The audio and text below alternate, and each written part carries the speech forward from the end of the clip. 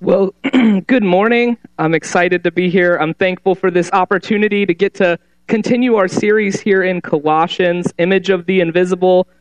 This morning we'll be in chapter 3. We'll be finishing the chapter here. And I had a question for you. Have you ever wondered how to have the world's perfect relationship? Maybe it's with a friend, a spouse, with your children, with your parents, whoever it might be with. You can Google that online. If you Google, how can I have, like the first response is the world's greatest relationship. You could get a book like, I saw one, the first ones that comes up is Relationships for Dummies. There's all kinds of searches out there for those. Another question for you, how many here this morning are a husband? Raise your hand. How many wives do we have out there? Great. How many of you are someone's child? Anyone someone's child? Great. How many of you work for someone? Anyone do that?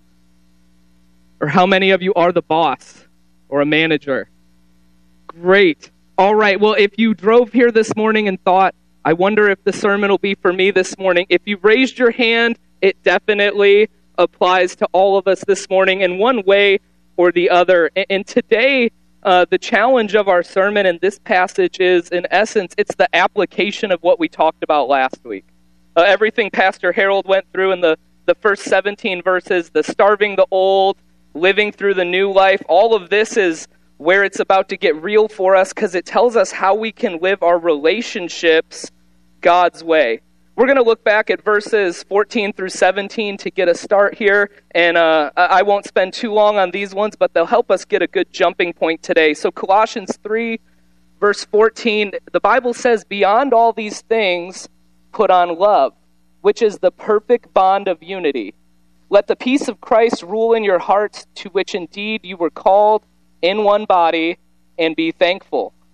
Let the word of Christ richly dwell within you, with all wisdom and teaching, and admonishing one another with psalms and hymns and spiritual songs, singing with thankfulness in your hearts to God. Whatever you do in word or deed, do all in the name of the Lord Jesus, giving thanks through him to God the Father."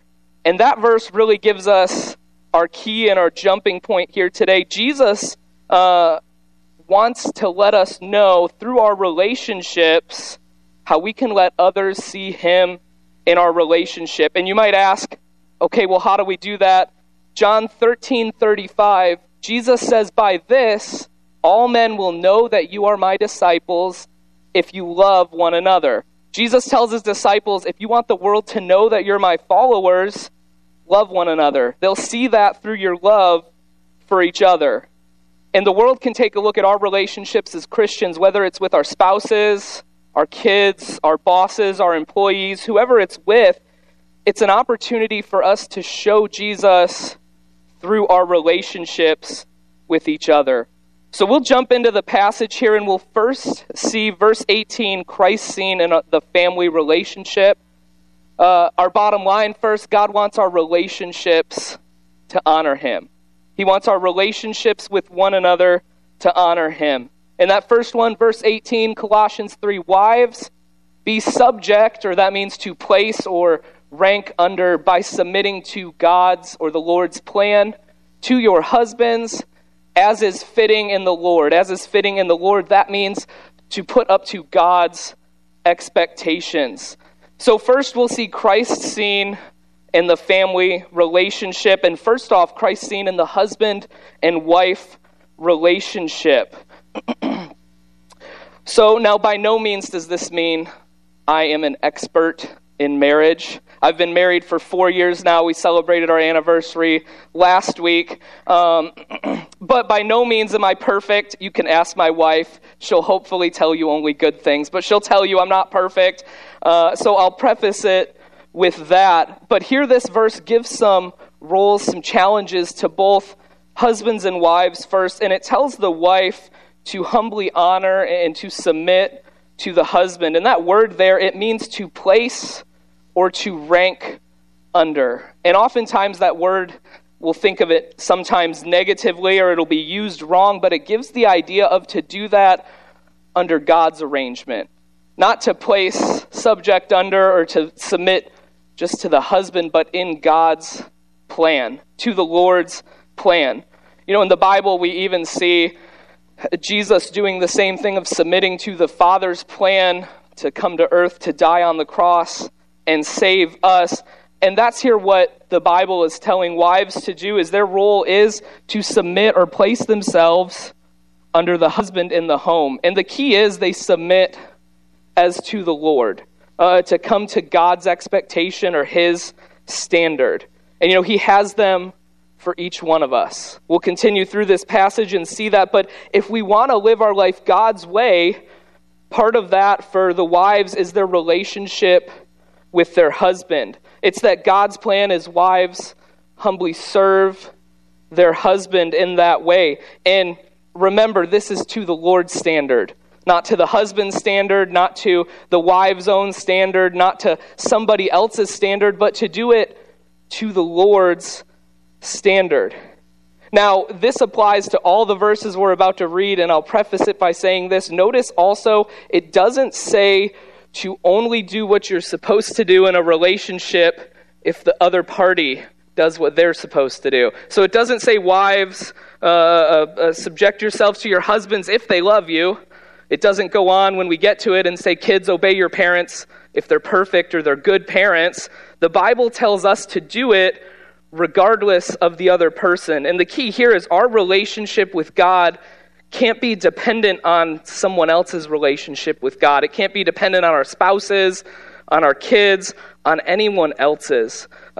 He's called us all as Christians to do some form of this in our relationships here, to do something. But in this relationship, he's called the wife to place herself under the husband. Now, we talk about the wife there, and we continue on in the passage, and we see the husband's goal. The Bible says, husbands, love or have tender and faithful affection your wives, and do not be embittered against them.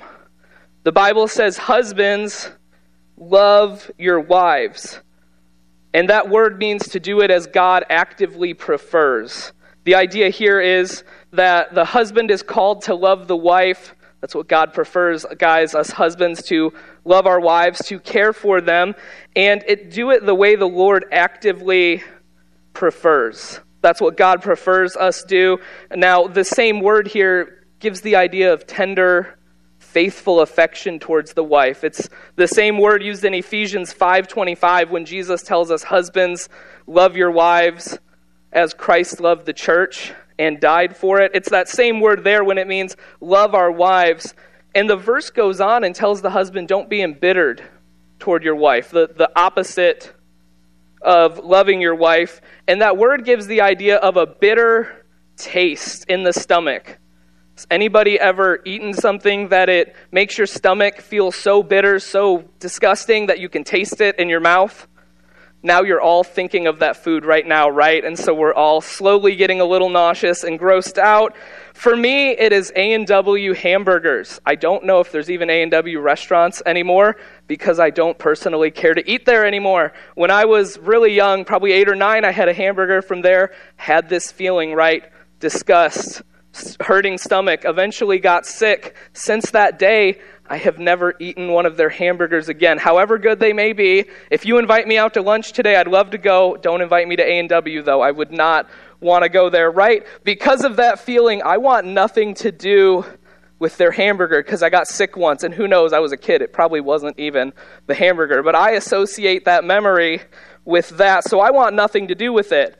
That's the idea here, right? The husband is so bitter in his treatment towards the wife, he has that same feeling that he almost wants nothing to do for her. What an awful thought as a husband to have such a lack of love that we don't want anything to do with our spouse, don't want anything to do with our wives. Really, it means he's so angry that there's no love there, there's no care there. One person said it this way, they're often ill-tempered and provoking. Many who are polite abroad are rude and bitter at home because they're not afraid to be so there.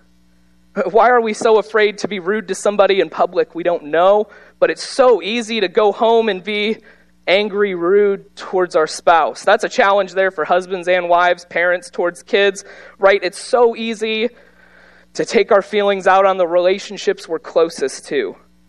Again, for husbands, the challenge is not just to love your wife if she respects you, if she does what she's supposed to do, but it's to love her and not treat her bitterly no matter what. And let's be real, this can be challenging, right? Because what's going on here is whenever two separate people who are different in the way they do things, different in their mindsets, are brought together, as the Bible says they're created to be one person once they're married, right? There's a spiritual reaction going here, but there's still a physical two people that are trying now to figure out how to live together, right? One person's a morning person, one's a night person, doesn't like to wake up in the morning, right? Now it's easier because you see them all the time. It's easier to take out hardships on them. It's easier to be bitter, be rude to them. Think about it this way as well. You know, when you're dating, it's easy. You go home, you leave them alone, you get space away from each other. It's easy to be kinder for a shorter period of time. Like a roommate in college. Anybody roomed with their best friend in college? And then by the end of the year, you're bitter enemies because you spent way too much time with that person? It gives that same idea, right? The world tells us, hey, it's easier if you try to figure this out ahead of time. Easier if you live with each other. See if you really love each other. See if you're really compatible with each other. See if you can handle them before you've had your cup of coffee or 5 in the morning, right? But you see, this passage here is so contrary to what the world tells us. When we live our life God's way, He tells us it's not about feeling like we love them. It's not a feeling, it's not a compatibility, it's a choice. My question is, husbands, wives, will we choose to love and humbly serve one another? It's as simple as that. Will we choose to do that? Now, this is seeing Christ in our husband-wife relationship. Let's continue on in the passage and see Christ in the parent and child relationship. Verse 20, children, be obedient. That means listen and do what they say to your parents in all things. That means everything. For this is well-pleasing to the Lord. This is how God designed life, and it pleases Him when we live our life that way. Now, if I don't look at this side of the room, I'm going to look at the kids over here. So, Shrek kids, I'm going to look over at you. Children, we're to obey our parents. The Bible tells us that. It means we yield ourselves, we give up ourselves, we obey what they say. Those that have authority over us, right? The Bible here specifically says parents, mother and father, those who are caring for us. And we always want a limit, right? As kids, how much do I have to obey them? Or how far do I have to take it? And the Bible tells us to obey our parents in everything. A good definition of that is everything. The only exception is if they tell you to do something completely contrary to God's word. So if your parents tell you to rob a bank on the way home today, you cannot do it. Cool? Okay. I don't think they will. I know your parents. But if they do, don't rob a bank. Don't do that. But it does mean if they tell us to do something we don't want to do, or they tell us to do something we don't like to do, or obey them whether we agree or not. Now, there were times when I was a kid. My parents aren't here, I can say it. I didn't agree with them. I didn't think they knew what they were doing right because I knew everything so much better than my parents, right? In newsflash, I still had to obey them, and I probably didn't know everything better than them. Kids, we obey our parents because God says to, and because it honors Him. That's why it pleases the Lord. It's the Lord's way of doing life. The world will tell us, hey, only obey your parents if you want to. Only obey them if you feel like it and you agree with them. But God, the Lord who died for us and saved us and designed life, says, hey, obey your parents in all things because it pleases me, because it's the way I've designed life to be lived. Listen, our parents don't do everything they do because they're perfect. Oftentimes they do it because They want to help us, and they know what's best for us. They don't do it to make our life miserable, I promise. And guess what? We don't obey them because they're perfect or they know everything. We obey them because the Lord tells us to, and it pleases Him. The thing is, God wants us to obey our parents regardless of what they tell us, regardless of whether they're perfect or not. He even wants us to tell them if we don't like the answer, even if it's because I said so, right? With no good reasoning. Obey our parents because God tells us to, and it gives us a chance to have a better relationship with them one day, as well as because it pleases the Lord as well. And better yet, it helps us, another reason, helps us build trust with them for the future. If you can obey your parents when you're 8, 9, 10, 11, when you get a car and you're older and want to go out with friends, they might say, hey, I could trust you when you were younger, and now I can trust you when you're a little bit older because you've grown that trust. So obey your parents because it pleases the Lord. Then the Bible goes on to parents. It says, fathers, do not exasperate or stir up or provoke your children so that they will not lose heart. This means become disheartened or spiritless. Right? I promise, kids, we wouldn't spend all the time just on you. Dads, don't chase your kids away. Now, there's some applications here for mothers as well, right? The verse specifically says fathers, but we know that moms have authority in the home. They should still be obeyed and honored as such as well. But notice the Bible addresses the fathers, ultimately giving the fathers the primary responsibility, the primary challenge here as the head of the home. And Paul brings this up to dads because this is where oftentimes it does seem like society and Satan tends to attack the home through the father. You can look at it just historically. You can look at it in the Bible, but you look at it historically in our country for the last, it seems like since the 50s or so maybe, the idea was moms go to work, handle all things kids, or send them to school, let the teachers handle it. Dads go to work, come home, and that's it, right? That's where they stop it and end it. And I heard one comedian telling a joke about that. He mentioned his dad. They knew when he came home from work and sits in his chair, you don't bother dad, right? You don't even go to that side of the house when he's there. And they mentioned one time the dad's sitting in the chair, and he goes, what are you kids doing back there making all this?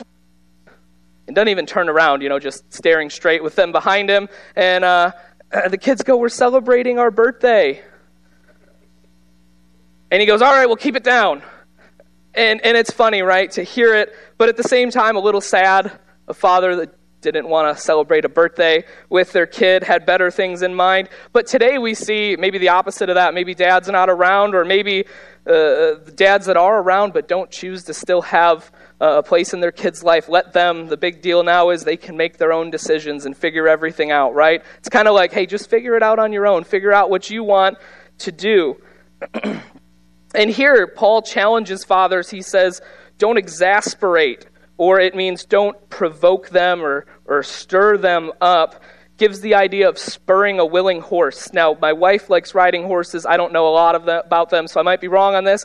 If you have a wild horse, not very tamed yet, and you go up and hit it with your spurs or you kick it, it's going to take off and run most times, right? That's the idea it's giving here. It means to irritate or provoke. It gives the idea of the dad using parental authority wrong, to where it teaches the child to look at the father as the enemy rather than God's authority there to help them. There's also the concept of he exasperates the children. He doesn't give them what they need, doesn't be present in their life, doesn't teach them the ways of the Lord, kind of lets them do their own things, to where it does the same thing. It leaves the kid on their own, not growing up in the ways of the Lord. The challenge is, fathers, dads, raise your kids so they don't lose heart. Whether it's being discouraged to where they no longer want to follow the Lord, or whether it's breaking their will to where they don't want to do it that way as well, like a military academy. The application is in Ephesians 6:4. The Bible says, raise your children in the discipline and instruction of the Lord. Now, like I said, I'm not an expert. I'm not here to say how to do that. But if you don't know how to do that, look in God's Word. This is what it tells us, how to have a relationship with our kids. And if you can't find it there, once you've exhausted what it says on that, but you can't find out what age to let your kids have Instagram at in the Bible, when that challenge comes up, you can go ahead and talk to another Christian parent who's gone through it and done it successfully. Look for help in the community that we're in, right? Because there's other Christian parents around us who have done it well. They've raised their kids. They're still serving the Lord. They have a good relationship with them, and we can reach out to them. If we want to have a strong and successful God-honoring relationships, we need to love and serve each other, and we need to encourage and help each other. When Lauren and I first got married, we looked for people who had been married longer than us, done it in a God-honoring way, people we could reach out to and say, hey, we've got a question. Hey, how did you get through this? People that we could model our relationship after. Same thing for when we have children one day. We have people that we've identified whose kids aren't perfect, but they're raising them the way they should be raised. Or right now, we look for people that have dogs like us that do it the way we want to. Not that your kids are like dogs at all. That's just where we're at. But if you're an older Christian, you've been married and done it right, reach out and help us. The world has so many awful resources on marriage and raising kids and a lot of unhelpful things. We need it. At a minimum, we could use the prayer. We could definitely use a lot of prayer. We'll continue on now. The family relationship. Imagine here, though, if we let the world see Christ in our families. We have such a different relationship between spouses, between parents and kids, that the world goes, wow, I need to know relationships are so different, why they're so strong with each other, that I need to know their Jesus. That's our goal there. Next, we'll continue on. Our next verse, we'll look at the employee-employer relationship. The Bible says slaves, we'll use it as workers. We'll touch on that in just a moment. In all things, obey those who are your masters or your bosses on earth, not with external service as those who merely please men, those who are working for the show of it, but with sincerity of heart, fearing the Lord. Whatever you do, do your work heartily as for the Lord rather than for men.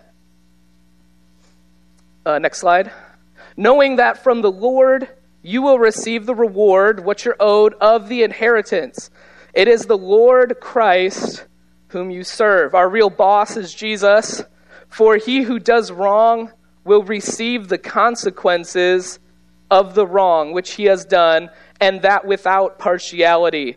We know that God will be an equal and fair judge of wrongdoing. So the first one here, the Bible mentions the word slave, and I want to give a little background to it here. It does mean someone who belongs to another, but in the New Testament, the word is used with the highest dignity. Oftentimes it's used as of believers who willingly place themselves under Christ's authority. Now, the New Testament does talk about slavery, but oftentimes we like to think of our American history of slavery in our country, and theirs was oftentimes a bit different than that. Paul does mention it because it was a cultural thing. He was writing to people who were slaves. They were workers of somebody else here, and he was telling them how to live out that relationship. But also here, many times it wasn't typically people like we think of rounded up from another country and sold, as cheap labor in a different country. Many times it was an indentured servant type of serving where this slave was somebody that maybe borrowed money and was working it off, right? If I borrowed $30,000 from Clark and agreed to work for him for the next year to pay that off, right? Similar to that. Now, we're not adverse to that idea. We do that all the time, right, with our jobs every day. We might owe a debt that we have to pay off for a car note, a mortgage, things like that. Or another thing we're not adverse to is the idea of your work saying, hey, I'll pay for you to get another degree or get this training, but you have to promise you'll work for me for 3 years or else you have to pay it back. My mom did that at her hospital. And then if you choose, because it's a good place to work or whatnot, you can stay longer. So oftentimes it was something similar to that in the New Testament. And there may have been cases of countries capturing people, making them work for them, or some people rounded up and sold, although not as prevalent. The thing is here, though, the Bible doesn't advocate it, and without spoiling chapter 4, verse 1, when we get there, the Bible actually denounces slavery as a whole, and we'll see that when we end today. But think of this here as an employee-employer relationship. The employee should obey their bosses, obey them that are in authority over you. For us, a manager, a trainer, an owner, depending on who we work for, but obey them on things of the earth, the Bible says. So that means obey them on what they tell you pertaining to your job, the things here, not if they tell us something that goes contrary to God's word. The Bible also tells us to serve them as though we fear the Lord. We don't serve our bosses though we fear them. We don't serve them just to look good on the outside. We don't serve them just to make them happy with our work, right? We serve them to please the Lord. Here I have a job description. It says, Jason, do these things. That's your goal. And while it's great if Pastor Harold's happy, right, I would like to make him happy. My ultimate goal is to serve the Lord through that. And employees, verse 23 tells us to do our work for the Lord. And this is a radical idea, especially in our society, right? Our idea of work is, okay, we look at our job description. How can I accomplish that in as little work as possible, right? How can I do this the easiest way possible and still get paid, right? And rather, our idea should be, how can I work for the Lord and please Him? In the world, the bar of working hard is so low. If you show up on time and are sober, it puts you in the top 1% of most working places. So the bar is so low. Imagine now if we go out into the world and work for the Lord with heavenly things in mind. Employees, know your ultimate reward is in heaven. Ultimately, our compensation comes from God. We might not get recognized for every good thing we do at work. We might not get recognized every way we think we should do, but God knows, right? Pastor Harold might not see every good thing I do. Hopefully he doesn't see every mistake and bad thing I do too, right? But the idea is, going back to the first half of the chapter we looked at last week, of setting our mind on heaven. Our reward is not in this world, but our reward is coming, and we should be working towards those rewards. Verse 25 tells us God will ultimately judge for any wrongdoing that is done. He doesn't judge by race or by status of where we work, but He judges fairly and justly. And some think this verse was an encouragement to the slave Paul was writing to. He's saying, hey, where you're working now might be unjust, but God will judge one day. Some people think it was telling the worker to work hard because God will judge your actions. Regardless of whether it's one or the other or both of those meanings, our focus is to serve God and work for Him. We may lose our job unjustly on the earth and think that's a wrong thing, but God tells us He'll provide, He'll take care of us, and provide another job. We're told to work hard for Him and let Him focus on the outcome. The application is serve the Lord as your boss and not your earthly boss as your boss. Serve Him and let Him focus on the outcome.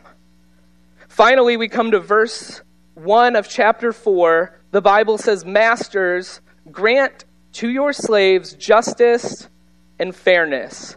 Grant them what they deserve for their work, knowing that you too have a master in heaven. Even earthly bosses here have an authority of God in heaven. Bosses need to treat their employees with justice and fairness. The Bible here tells them to treat them the way they ought to be treated. Treat your employees kind, loving, equally, righteously. It tells them to give to them what is fair. I mentioned that we'd see the Bible denounce slavery as we know it in our country. Think about it. Was in our country's history the slaves given what they were rightfully owed for their work? No. Bible tells masters, bosses to treat them fairly, compensate them fairly for their work, treat them justly. As Christians, as Christian bosses, we should be the best boss an employee's worked for. Not their best friend, not one that lets them get away with everything, but the best in the sense of how we follow the Lord. Because bosses need to remember they aren't the ultimate authority. Ultimately, bosses have an authority in heaven. It's easy on earth to feel I'm the boss. It's now my way or the highway, right? Rather, it's God's way. We need to remember ultimately the Lord is still above us. We should be, as Christian leaders, Christian bosses, Christian managers, we should be charitable, loving, kind, just. We should pay people fairly, address their problems head on, work in an ethical and moral manner. Basically, live life God's way at work, right? That's what we should do. As a leader, don't let your authority go to your head. Be the manager, the boss God would have you to be. Treat people justly, love them, be fair, and remember that our ultimate authority comes from the Lord. Right here, our last slide, our takeaways here tell us in our family, number one, in our relationship with our family, in your family relationships, respond as God designed for each role and experience the unity that God promises. This includes husbands loving their wives, wives submitting to their husbands, kids obeying, parents raising their kids. If we do what we're supposed to do, set our minds on heavenly things, imagine how Christ can be seen in the world around us. Number two, at our job, whether we're the boss or the employee, work for the Lord as the one who sees and rewards. The Lord's our ultimate boss, whether we're the employee or the worker. So let's work for him with heavenly things in mind. A good spot to stop here is if you don't have that relationship with the Lord, don't leave here today without knowing how you can have a relationship with him and knowing more about that. Come see me, Pastor Harold. We'd love to share more about that with you. And finally, get in God's word. Colossians 3:16 talks about the word of Christ dwelling richly within you. That's the application for how do we have these good relationships? How do we follow God's plan for our relationships? By looking in his word and following what it has to say for us. Imagine if in our relationships, in our families, at our jobs, if the world started to take notice of a real difference in our lives. Imagine if our bosses saw workers who worked for the Lord and something different. Imagine if people looked at our families and said, wow, they're different. I want to know why.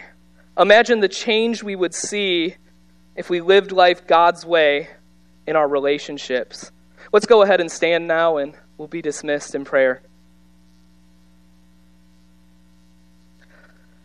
Dear Lord, I thank you for this day. I thank you for bringing us all here to your house, Lord, bringing us here safely this morning. Lord, just please help us to take what we've heard, help us to apply it to our lives and live our relationships your way, Lord. Just please take us safely from here in your name. Amen.